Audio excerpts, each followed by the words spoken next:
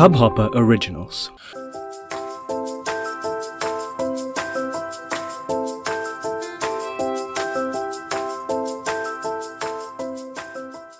Hello and welcome to It's Cricket Show. My name is Hamid and I am here with the very latest episode of this podcast. A bit late on the epic match of India versus Pakistan. How you guys doing, by the way? It's been a hell of a weekend and it's been great to see India ending up on the winning side. For those of you who were expecting a bit thrilling encounter, we were a bit saddened, but nevertheless, win is a win. I'm sure we all are very happy with this win.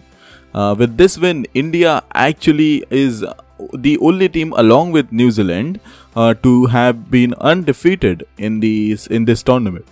India, ironically, and New Zealand, they were scheduled to play a match, but then it remained. It washed out, of course, due to rains, and that's how we ended up with 7 points. I believe, yes, 7. I'll just pull up the table. Yes, India are on 7 points on third position. New Zealand are on 7 points on second position due to net run rate. Australia is leading the table currently with 8 points.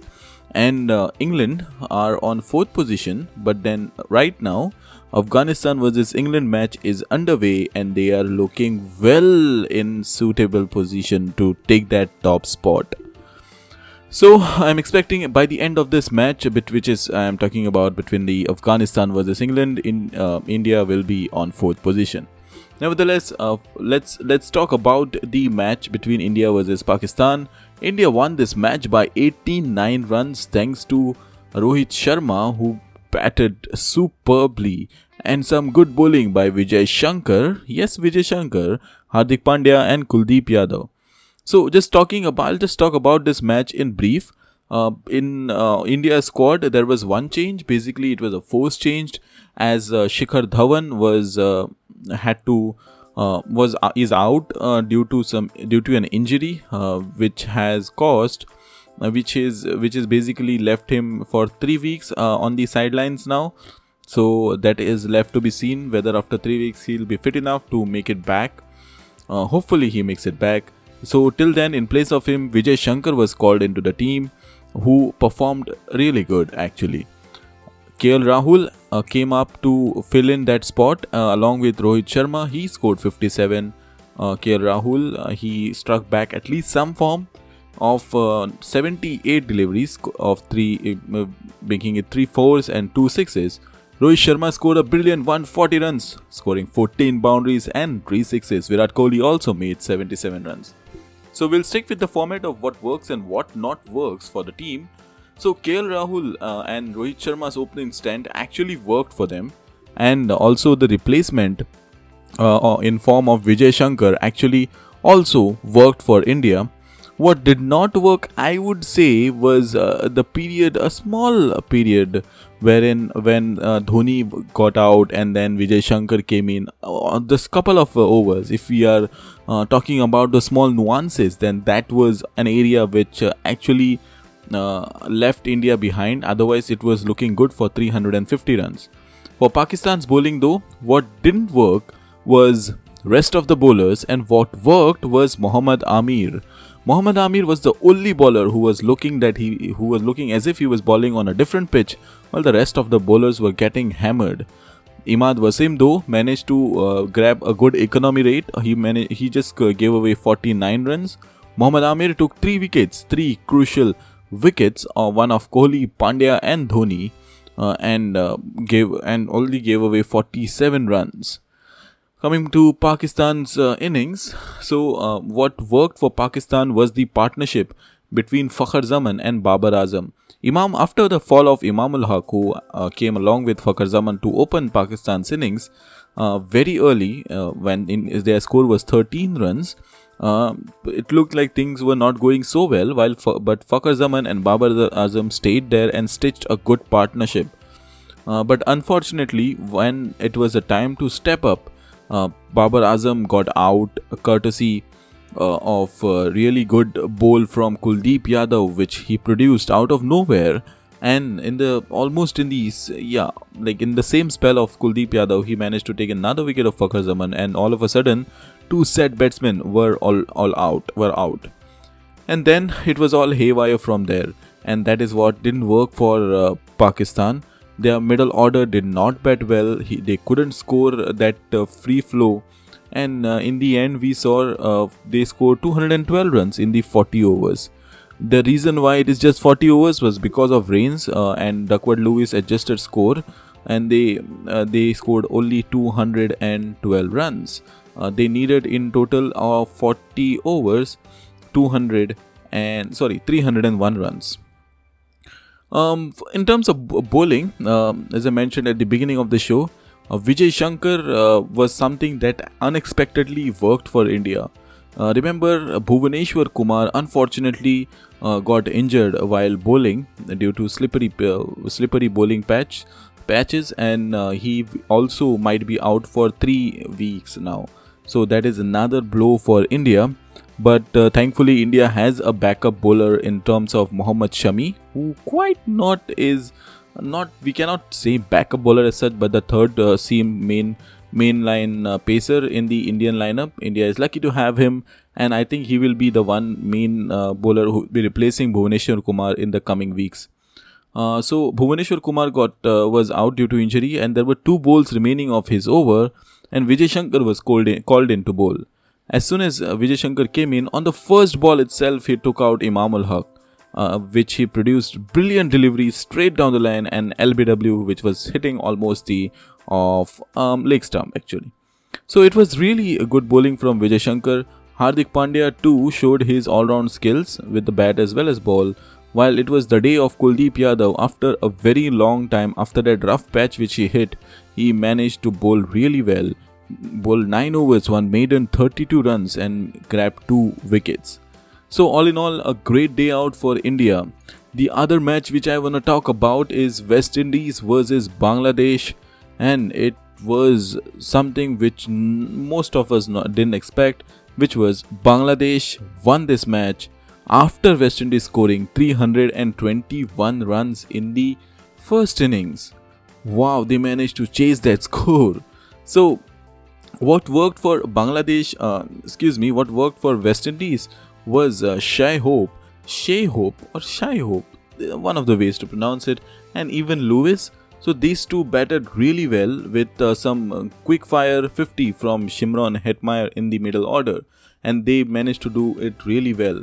What didn't work is basically the end batting, because they should learn to hold the wickets at the end, because then at the end they had like 3 or 4 overs, but then no one was there to bat. Thanks to Mustafizur Rahman's superb over, taking out well-set batsmen in that 1 over itself, which were Shai Hope as well as Jason Holder. So that really wiped out their chances, while Darren Bravo was the only one who was trying to hit the ball. O'Shane Thomas was literally eating out the balls and giving away dots. So last 3 overs actually, I would say, reduced their score, which was looking once good for 350-360 odd runs. So what worked for Bangladesh bowling was definitely Mustafizur Rahman, and Bangladesh is now used to Shakib Al Hasan's and Mohammad Saifuddin's spells. Mohammad Saifuddin at the death and Shakib Al Hasan in the middle over, they both bowled really well. Bangladesh, when they came out to bat, Tamim Iqbal and Shome Shaka put up a good opening stand of 50 runs, and 52 is when they lost their first wicket. But then Tamim Iqbal stitched a partnership with Shakib Al Hasan. Shakib Al Hasan once again managed to score a century and take his team home. And in this batting lineup, he was the one which worked really well for them. The other batsman who played really well for Bangladesh was Liton Das, who scored 94 runs of just 69 deliveries. Now, I've been wondering all this tournament, why are they not taking Liton Das? Because if you see his recent performances, he has been batting quite well. While Mohammad Mithun is not quite there yet, Liton Das showed why he deserves a spot in this playing 11. Mushfiqur Rahim got out of an unfortunate edge down the leg side to wicketkeeper of the bowling of Oshane Thomas, but Bangladesh chased the score very comfortably in just 41.3 overs, thanks to Shakib Al Hasan's brilliant 124 runs. On the bowling side, no one was inspiring from West Indies side. It's like they had given hope once Bangladesh had crossed 100 runs. And as I and Sahil have repeatedly discussed about this, the biggest problem with West Indies side is their fitness. Once they bowl 3 overs, it comes down drastically. For example, Oshane Thomas and Sheldon Cottrell actually both were bowling at good spaces in the beginning from 120 to 130, but Sheldon Cottrell at the end of the innings he came down to around 100 kilometers per hour speed, which is pretty bad for a fast bowler of his caliber. And that's something which they have to sort out, because in these England conditions you need that raw pace, and you need that a bowler like Jofra Archer kind or Jasprit Bumrah kind who can come at you and hit some good pace and hit those balls which can trouble the batsman. Otherwise it's just the flat thing which will any day batsman, it will help batsmen. So Bangladesh winning this match by comfortable margin, which brings them on the table to 5th position, and they are just minus 0.27, which is a considerably good net run rate given as compared to other bottom place teams. So they are really well placed, and I think they will be playing their next match against Australia, which is another thing to watch out for. Currently there is a match ongoing between Afghanistan versus England. England has scored 397 runs courtesy of that blitzkrieg from Captain Eoin Morgan. He just went berserk and scored 148 odd runs with just 74 deliveries, and that's something even Rashid Khan went for a ton of runs. And right now Afghanistan are chasing the score, and to be frank, it doesn't look like it will happen, because in 15 overs it's 66 for 2 with already their captain Gulbuddin Naib in the hut, and it is not looking good for them. And if that happens, then Afghanistan will be out of this tournament very early, since they have not yet managed to win even one match. So that's what is going on in the World Cup right now. For more updates, do listen out, and do subscribe for on the It's Cricket Show channel. We will be publishing episodes more regularly. With that being said, this is me, Hamid Sheikh, signing off from today's episode. Have a great cricketing day.